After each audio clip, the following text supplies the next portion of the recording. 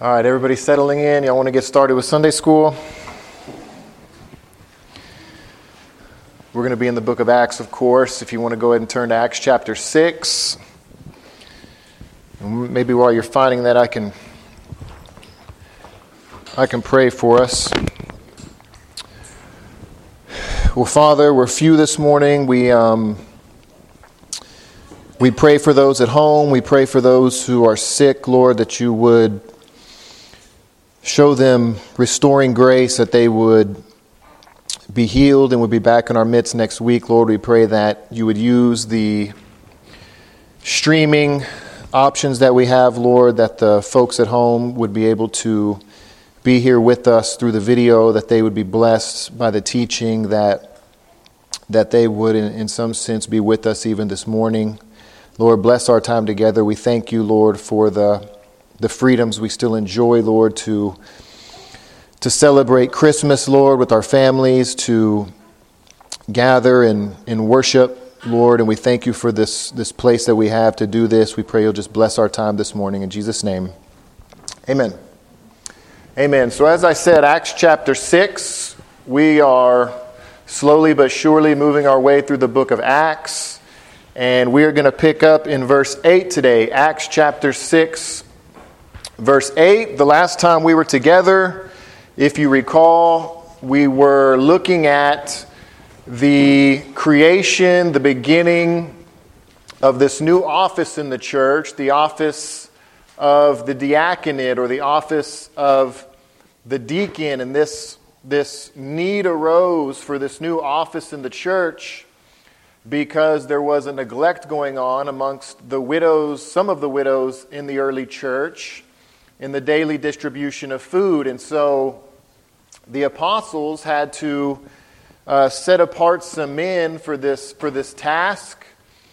The apostles created a new office, you could say, because they needed to be dedicated to the preaching of the word and to prayer. And so they set apart some other men for the work of this table ministry of taking care of these widows. And so I kind of just tried to emphasize last time the appropriateness, the need of the apostles to devote themselves to the prayer and preaching, and for these new deacons to devote themselves to this task that they now had of ministering these tables. But as we're going to see today, as we're going to see in the next few chapters, just because someone is a deacon per se doesn't mean that they can't minister into some of the ways that the apostles themselves do. So those categories, those offices, in a sense, aren't necessarily restrictive.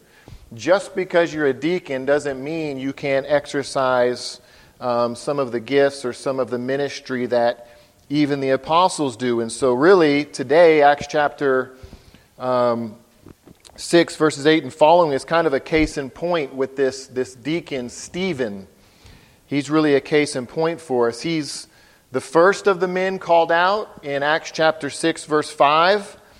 The first of the men called out is being designated to this new ministry of service to the widows. And this man, Stephen, was obviously not restricted to table ministry as we see here. And let's just pick up in verse 8. It says in verse 8, "And Stephen, full of grace and power, was doing great wonders and signs among the people." Great wonders and signs amongst the people. So this Stephen is no mere deacon, as we're going to see and as we'll see in the next few verses. And I thought maybe this would be a good place. I didn't get to do it last time, to kind of qualify some language that even I myself just used of a mere deacon. I don't think there is any such thing as a mere deacon, and I want to show you something real quick, and this is maybe as good a place as any to see it.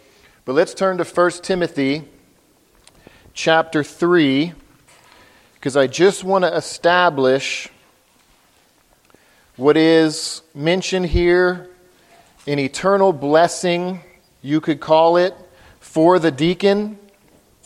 Because although our man here, Stephen, will do more than most deacons do, simply fulfilling the office, the role of a deacon, is no small thing. I think I mentioned last time kind of just in passing, and I think all of you guys already are aware of the reality of when you look at Paul's qualifications in 1 Timothy for the elders, for the deacons, there's really one primary distinction, one primary difference between the qualifications for elders and deacons. Obviously, the elder is required to be apt to teach. The elder, just because that's a part of his ministry, that's a part of his office, that's a part of his role, is to be able to teach. And so he must therefore be able to do that. But when you look at the qualifications overall, there really is no difference between the standard of holiness that the elders to acquire to and that the deacons to acquire to. All of those qualifications are very similar, not only for the pastor and the deacon, but also for their family. The qualifications are very similar and they're really the same. Both of these men are required to be the holiest among us. And so, even though a deacon's ministry doesn't require the act of teaching, we're going to even see as we look at Stephen, as we go on to look at Philip, that some of these men do in fact take part in the ministry of the word, even though that's not a requirement of a deacon per se. But I just want to highlight here, look in 1 Timothy chapter 3, verse 13, for instance, because there is one more distinction between, in these qualifications, between elder and deacon, and there's a unique, special blessing laid out here for the deacon that's actually not even mentioned for the elder. It's kind of interesting that Paul remembers and thinks to give this blessing for the deacon. It says in verse 13, "For those who serve well as deacons gain a good standing for themselves and also great confidence in the faith that is in Christ Jesus." And so when I read language like that, I think, what else could a man want? Aren't those, just listen to the language. Think of, you get a good standing amongst the people of God. A faithful deacon, the people of God recognize this man. He has a good standing in the church. And then maybe even better than that, it says they have great confidence in the faith. I think that's probably one of the greatest blessings that a Christian can have, is to have great confidence in the faith, right? To have a Christian life where you're not doubting, to have a Christian life where your faith is strong, to have a Christian life where you're just, in a sense, flourishing in the faith and in faith in Christ Jesus, right? So I just mention all that because in one sense, there's nothing less. I know we highly esteem the pastorate as we should, right? But the deacon has to attain to the same level of holiness and the same standard of holiness. And Paul lays out here this great blessings of being a faithful deacon. So in a sense, there's nothing lesser about that office. Right? It's different. It's a different office, but there's nothing lesser about it. There's great blessings for a faithful deacon. And so our deacon here, Stephen, that we're looking at, you can go back to Acts chapter 6. I just wanted to point out that unique blessing there given upon the deacon. But our deacon, Stephen, is a prime example. It says here in our text, first of all, it says Stephen is full of grace and power. He's full of grace and power. And I said it says this first of him, but if you think about it, this is actually the third mention here of Luke of recalling the grace and the holiness of this man Stephen. If you look back at verse 3. If you remember when they were trying to pick out these proto-deacons, it says, "Therefore, brothers, pick out from among you 7 men of good repute, full of the Holy Spirit and of wisdom, whom we will appoint to this duty." So first of all, the text states for us that this was a requirement to be one of these guys, is you had to be a man of good repute, full of the Holy Spirit and of wisdom. And obviously, Stephen met that qualification that's mentioned there. Verse 5 again kind of repeats this. It says, "And what they said pleased the whole gathering, and they chose Stephen, a man full of faith and of the Holy Spirit." They're just mentioning again his this grace that he had, and now in our verse 8 it says that he is full of grace and of power. And so Stephen is certainly no mere deacon. Stephen is a man highly exalted as a deacon in the early church, spoken well of, spoken in a greater sense than most. Now, what is Stephen up to? In our text, it says that he is doing great wonders and signs among the people. Great wonders and signs. Stephen the deacon is doing great wonders and signs. Now, the language of great wonders and signs. Back in Acts chapter 2, we heard this language already spoken of Jesus. It said, "Jesus of Nazareth, a man attested to you by God with mighty works, wonders, and signs." The language is used of Jesus, of what he was able to do. In chapter 2, verse 43, this language is used of the apostles.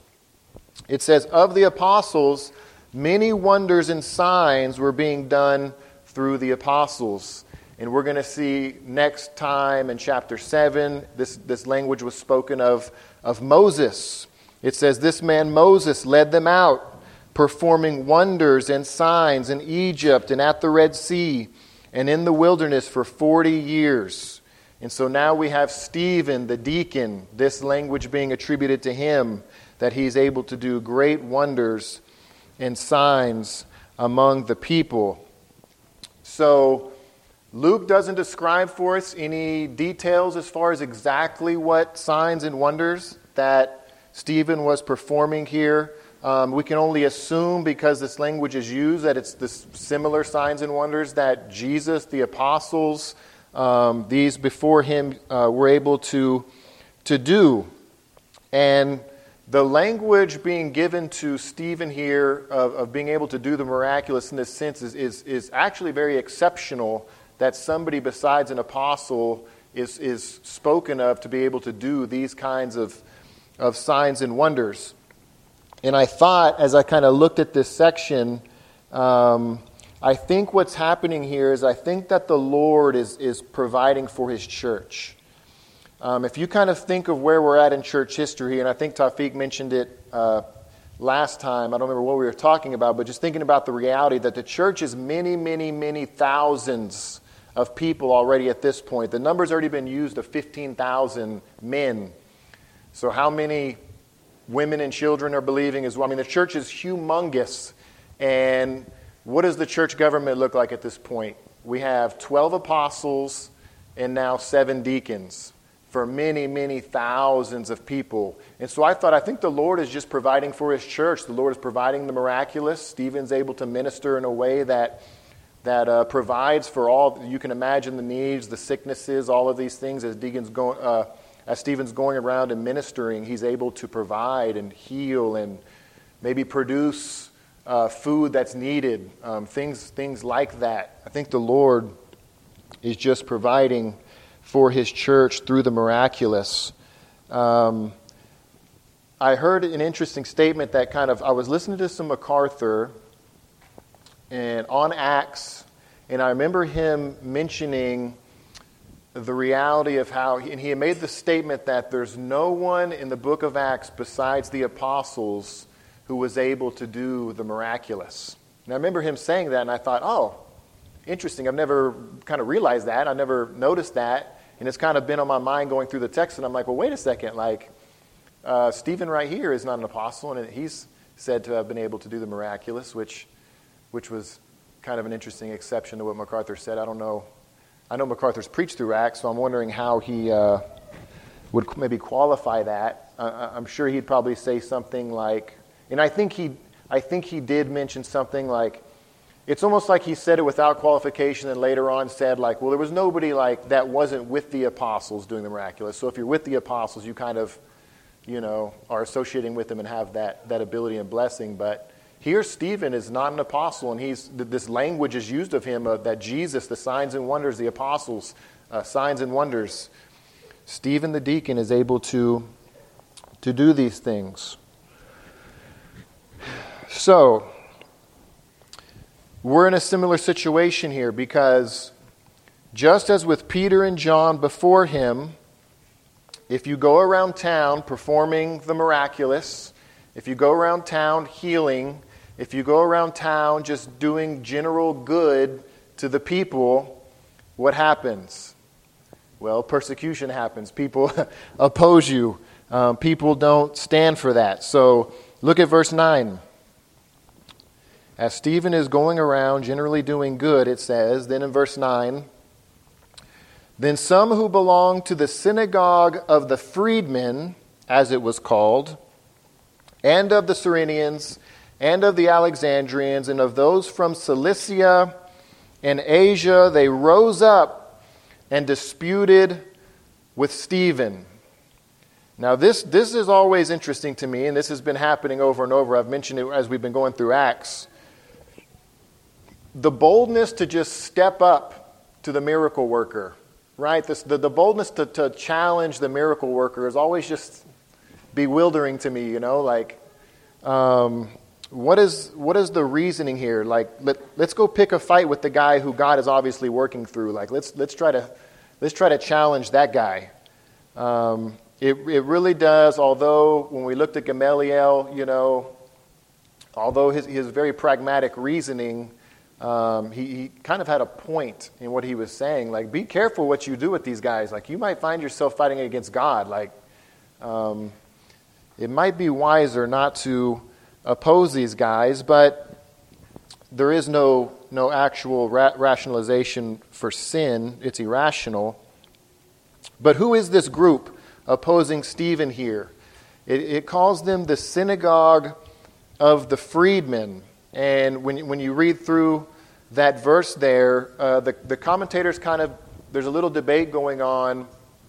They're trying to figure out, is Luke describing one synagogue, the synagogue of the freedmen that's made up of all these different locations and cities? Are all of those cities and places mentioned, those regions? Are all those different regions that make up the synagogue of the freedmen? Or is it the synagogue of the freedmen and then a synagogue of the Alexandrians and a synagogue of the Cyrenians? And basically the grammar is pretty kind of vague at that point. It's kind of indecisive, but kind of when you just do a survey of some faithful commentators, the majority are assuming it's one synagogue of the freedmen made up of all these different people from all these different areas. And so I'm just going to kind of roll with the majority view there, that it's one synagogue in view, and there's all these different people from all these different places making up this one synagogue that's opposing Stephen.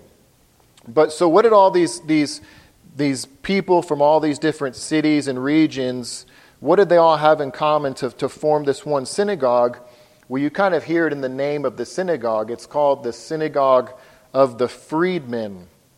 So all of these folks that are making up this synagogue would have previously been people who were enslaved but now freed, or their parents could have been previously enslaved but were freed. And so they just all share in common this particular history that they all have in common, and so they make up this community that all meet together at the synagogue of the freedmen. They all kind of share that reality of their lives, and so they meet together in a distinct synagogue because that they were all previously slaves. And I just thought that this is another interesting aspect of kind of discontinuity between first century Judaism and the church, because far be it from us to have any kind of disunity or separation or class separation based off of our previous life circumstances, right? They have a completely separate church, in other words, because they, in their past life, were slaves, right? So they keep themselves separate from the other synagogues based on this reality. And what's kind of interesting is Cilicia is mentioned here as some of the folks who are part of this synagogue, which Tarsus is the capital of Cilicia. And so some have kind of thrown out there that this very well could have been the synagogue that the Apostle Paul and his family were members of. Maybe Paul's parents had been purchased from Roman slavery, and that's how Paul became born into Roman citizenship, because his parents had been purchased, and this very well may have been Paul's synagogue that's actually opposing Deacon Stephen here, which is... And don't forget that Paul's actually lurking in our text here, just not being mentioned yet. Saul's definitely here, as we're going to see. So this very well could have been our Apostle Paul's churches, which is very ironic. And that's kind of the point that I'm making here, is that's a distinction between what was going on there in the first century Judaism. There is that they had a separate church for the slaves or ex-slaves. But in Paul's churches, there will be no distinction between slave and free, right? That Paul would not stand for such a division in his churches, as the book of Galatians clearly and literally explicitly says that those kind of societal categories are not to be divisions amongst us. And what's funny is these folks are separating because, their parents were slaves, or they used to be slaves. They're not even slaves anymore, but they're still separating. Paul's churches, the people still are slaves, and they're still not supposed to be separating. So it just shows you how different the New Covenant Church is thinking about the unity that is supposed to be there. It's actually a kind of a relevant text and issue for a lot now. There's some trying to separate themselves because their great-great-grandfather possibly was a slave, and there's some people in the church whose great-great-grandfathers maybe did own slaves, and so they're separating based on this distinction, which I'm saying is explicitly unfounded, especially concerning the unity that Paul speaks of that we're supposed to have in Christ. It's unimaginable, but yet it's happening. So, and here we find it happening in the first century Judaism, the synagogue of the freedmen. So they're kind of leading this dispute and challenging this miracle worker Stephen. Verse 10, it says, "But they could not withstand the wisdom and the spirit with which he was speaking." So they challenge him, but they cannot withstand the wisdom and the spirit. And so now we see explicitly that Stephen was not simply doing table ministry. He wasn't even simply to serve using the miraculous, but he's also here speaking and preaching Christ, which is what brings about these challenges from these Jews. They're stumbling over the preaching of Christ. And so we also see the grace of God obviously working through Stephen. It's been mentioned that he had the grace of God 3 times over. And now we see this grace working in his life. He's able to refute all of these accusations, refute all these challenges, these arguments that these Jews are bringing against him. It says that they can't withstand his wisdom.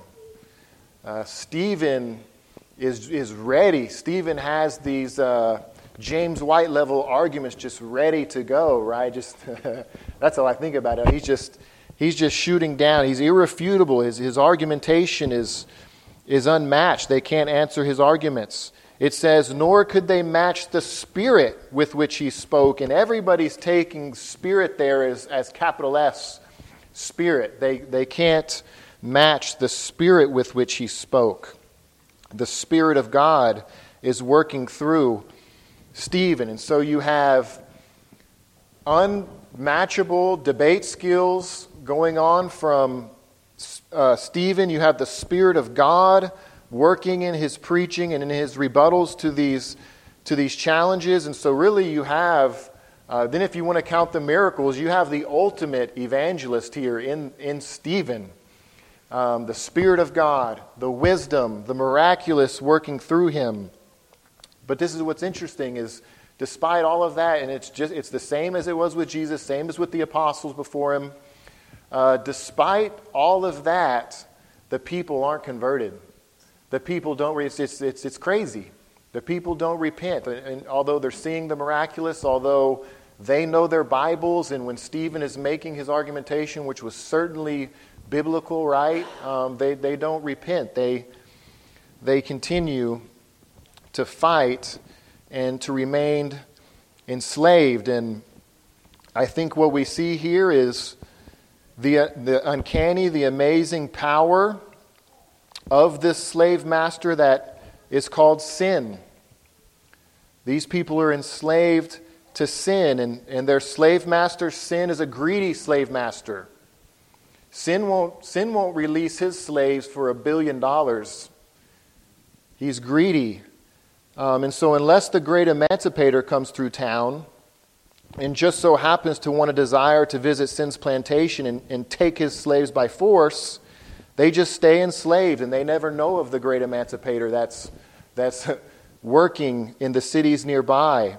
He's only just kind of like a fable character that they hear around the campfires, and so these slaves just keep on working, and they just keep working the fields, never knowing that the Emancipation Proclamation's already been announced and that they could be freed. They just keep on fighting. And so sin, the slave master, instead of fearing that this emancipator might come by his plantation, since the rumors have been happening that he's been seen in this very city, he decides to make up some lies against these miracle workers. That sounds like it'll work, right? Like, these guys are doing miracles and we want to stop them. Let's make up some lies. That'll do the trick.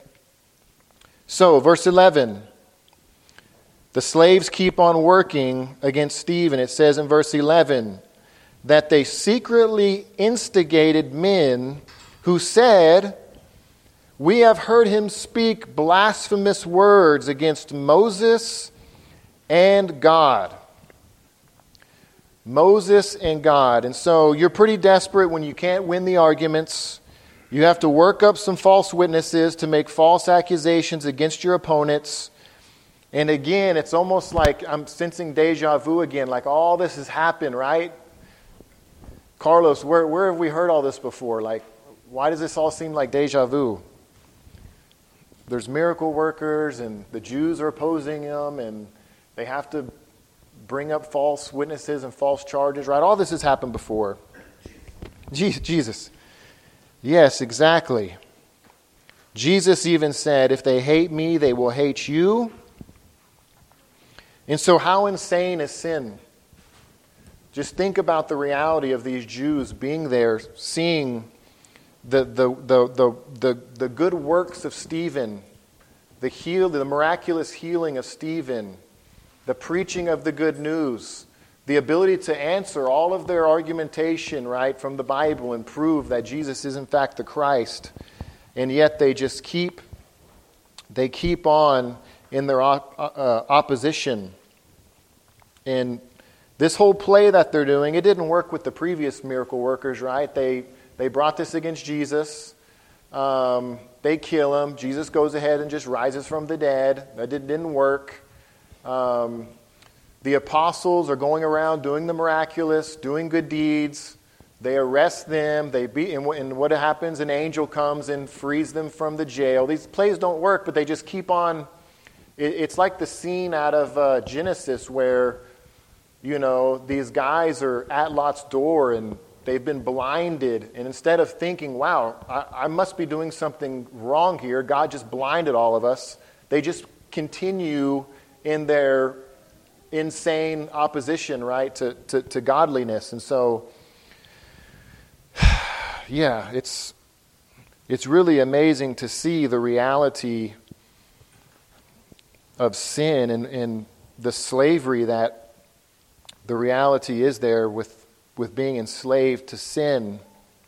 So, notice this accusation here that's being made.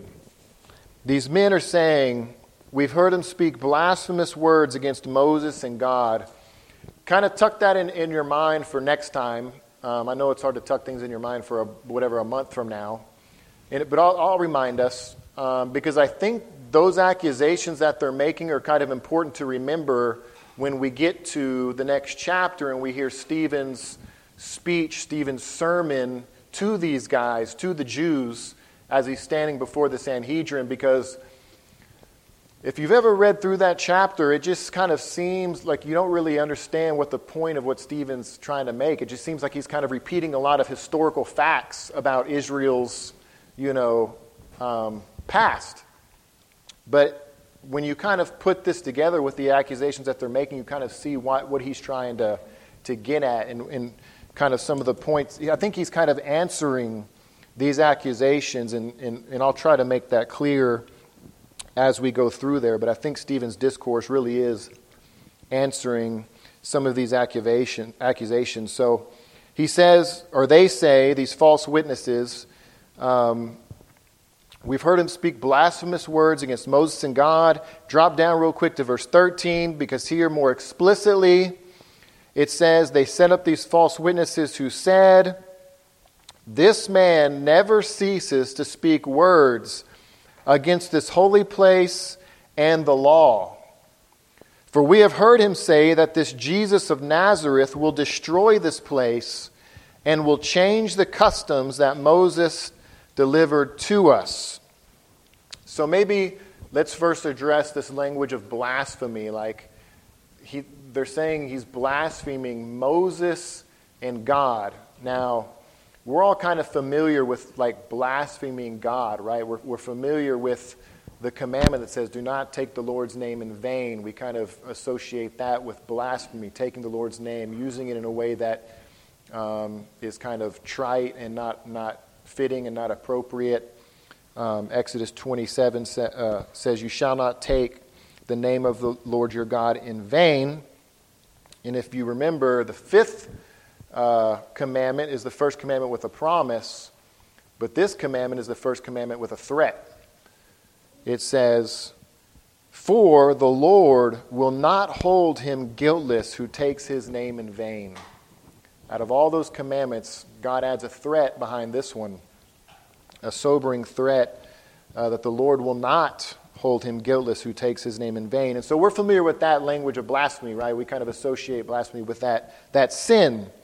But how can Moses be blasphemed, right? Is Stephen just tritely saying Moses' name, and so he's blaspheming? Well, a couple chapters later, after the Ten Commandments, in Exodus chapter 22, verse 28, there it says, you shall not revile God, nor curse a ruler of the people.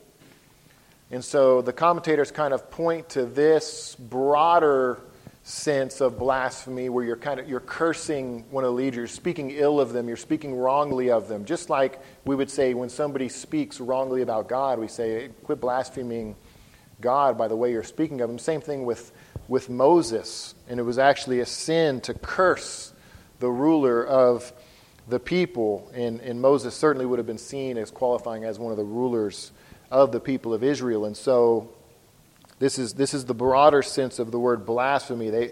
They hear Stephen, which of course he wasn't. Stephen wouldn't have been saying Moses was bad and the law is wrong, and he wasn't using that kind of language, but this is what they're hearing. This is how they're interpreting the preaching of Stephen.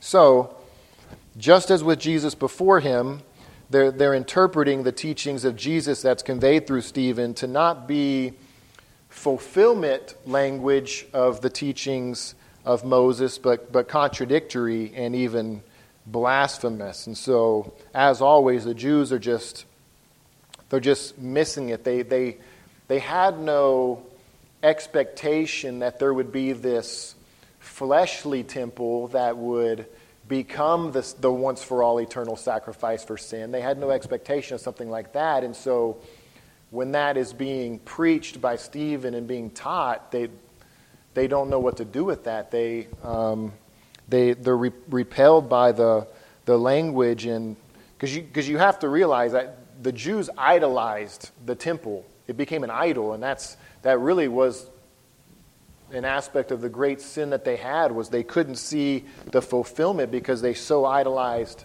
the temple.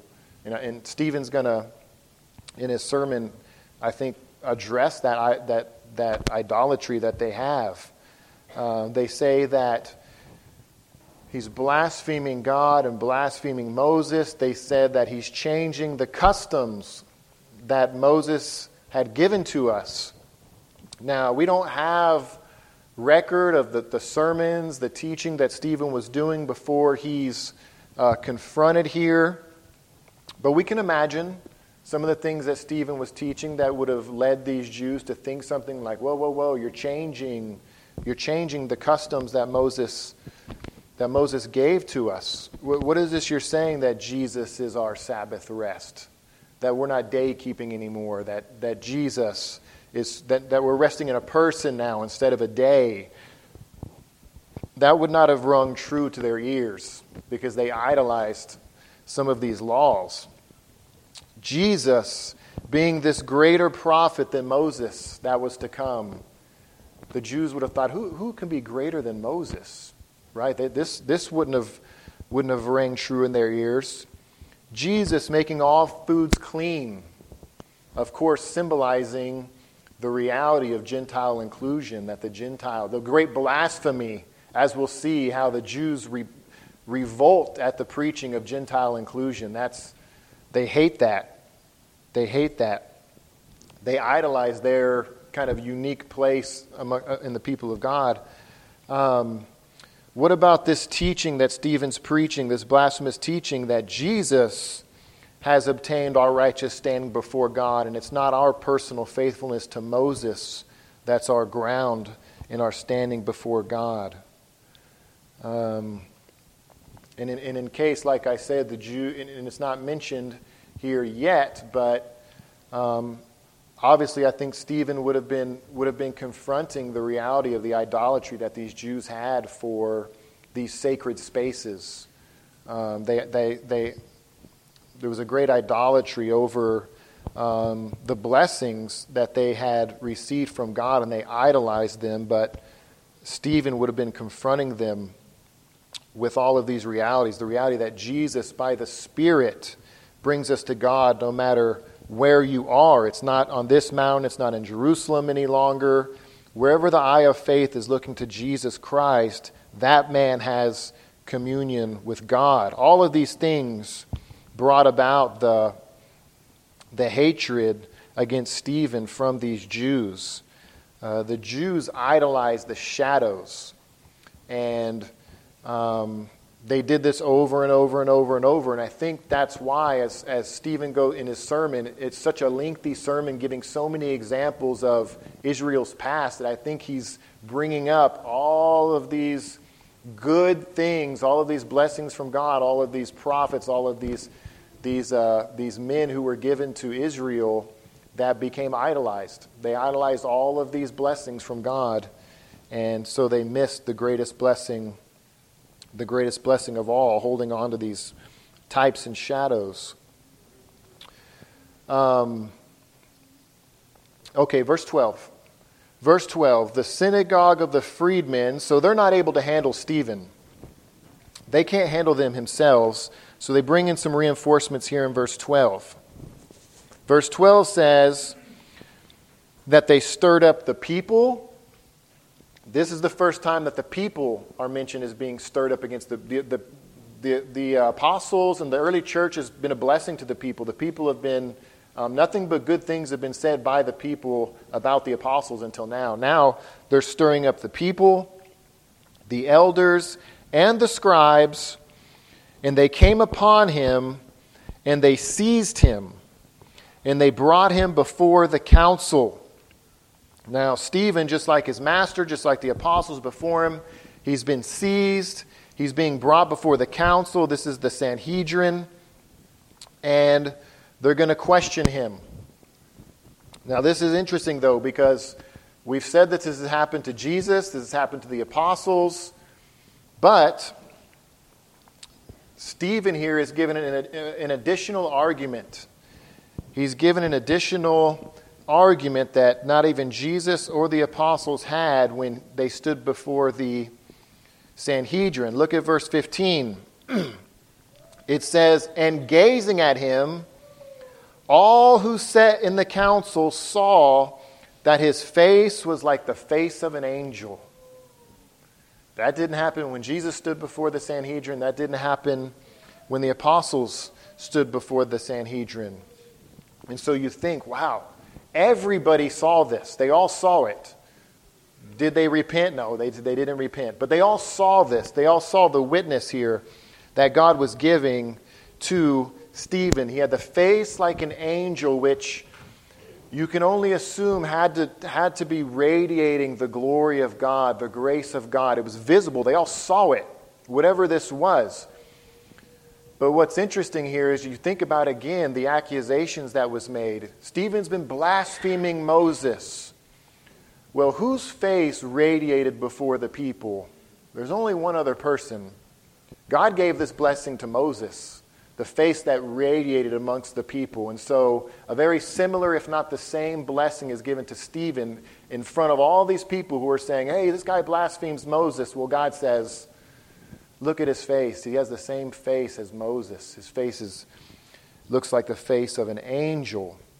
And so I think that's very interesting that this one who's being accused of blaspheming Moses has this shared blessing. It's really just one more, you could say, irrefutable argument that Stephen himself looks like Moses. He's being linked to Moses through this divine sign.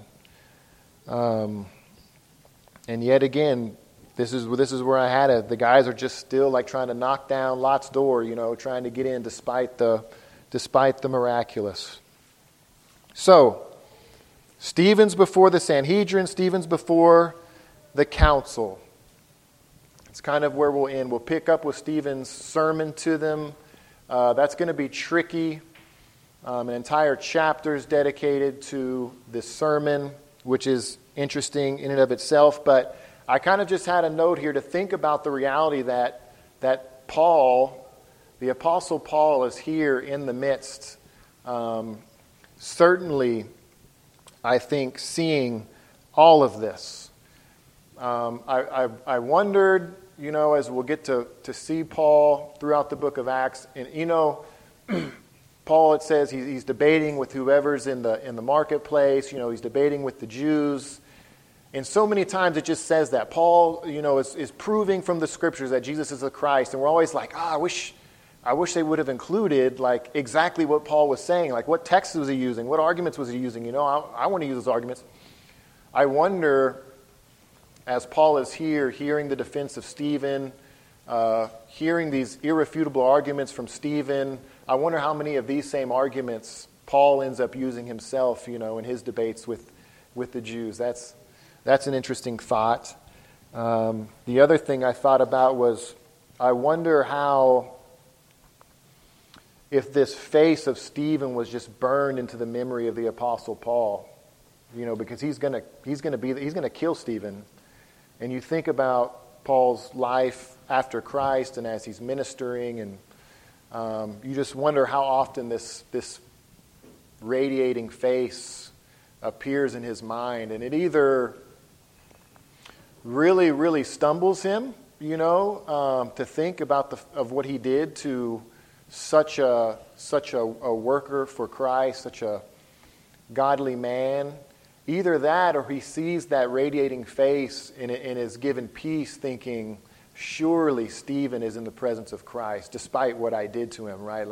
Maybe that gave him comfort, thinking God's will was done, something like that. But Paul's going to come. We're going to get plenty of Paul. Now, Luke is dedicating a lot of text to our deacon Stephen here. As I said, Luke does not dedicate anywhere near the amount of text to any of Paul's sermons, to any of Peter's sermons. But this deacon Stephen is going to get an entire 60-verse chapter of meticulous recording of maybe everything that he said here as he's preaching this speech before the council. And so Stephen certainly is an exceptional deacon, if we can use that language of him already. A deacon who the Lord used mightily, although for a very short while. Maybe this was his only sermon. He got to preach one sermon. So be thankful for every sermon you get to preach. Stephen only got to shine for a short while and got to glorify God through preaching for a short while. And so maybe other than that, I just had a note here to mention how Acts, the book itself, is kind of an interesting book. It's certainly an important book, but for as important as it is, it's often an overlooked book. I think because, especially as the farther we go on, it's more of like a history account. It's more of just a play-by-play history of sequential things that's going on. It's kind of like a lot of Old Covenant books, that we don't ever read, because it's just kind of historical accounting of the people of Israel. Maybe we don't find it interesting. There's not as much maybe theological discussion. It's just history, and so we don't read it. It seems like Acts kind of becomes that book. You have the Gospels, right? We go to the Gospels because we want to see Jesus, right? Jesus is there. We see what he's doing. We hear what he's saying. It's literally quoting him, right? We go to the Gospels for those things. We're in the epistles. We live in the epistles because there everything's worked out for us. All the theology, all the doctrines worked out for us. Like, this is what all of that meant. And it lays it out for us. And so we're there all the time. But for some reason, we're never in Acts, right? And although this book is huge, and Luke dedicated so much, Luke's writings are such a huge part of our New Testaments. It's the transition from Jesus' teaching ministry and the apostles explaining all that and working all that out. But we don't get to the epistles, we don't get to Paul writing in those things without going through all the kind of hard and ugly at times struggle that is the book of Acts. But that is what the book of Acts is. It gets us to a place in time where the church is able to have time to work all these things out, right? And Paul has time to sit in a prison and write these letters and work these things out for the churches. So real quickly, I have two words of kind of application, 2 words of takeaway for us from the example of Stephen. Number 1, obviously, seek to be used like Stephen. Desire to be a man or woman that is highly esteemed amongst the people of God, right? That was a qualification to be a deacon. Stephen was spoken of well by all of the church, and he lived a life that was worthy to be spent for the kingdom of God. God showed you, you're worthy to die for me. You're worthy to go preach that sermon and suffer for me. Be somebody who God would choose to be spent for his kingdom. Second and lastly, don't be discouraged when your evangelism doesn't work. Don't be discouraged when people don't receive your encouragement to point people to Christ, to point people to the Word of God, to point people to the Church of God. Like I said, Stephen repeatedly, it says, was full of the Holy Spirit and of power and of wisdom. They could not refute his arguments. Everything you couldn't give better biblical arguments than Stephen was giving. He was doing miracles. And none of these people that he's dealing with repented. None of them. It doesn't say any of them did. Maybe the seed was being planted in Paul's heart, right? But it doesn't bring any fruit in Stephen's ministry. Stephen dies preaching a spirit-indwelt sermon that nobody repented to, so take comfort in that. People are slaves. They're enslaved. They don't know. They can't even imagine that there's freedom. They've never heard of anybody really being freed. They don't know that the great emancipator has been freeing people and that he's moving in their city, right? They're seemingly unaware of this. They're just blind and ignorant.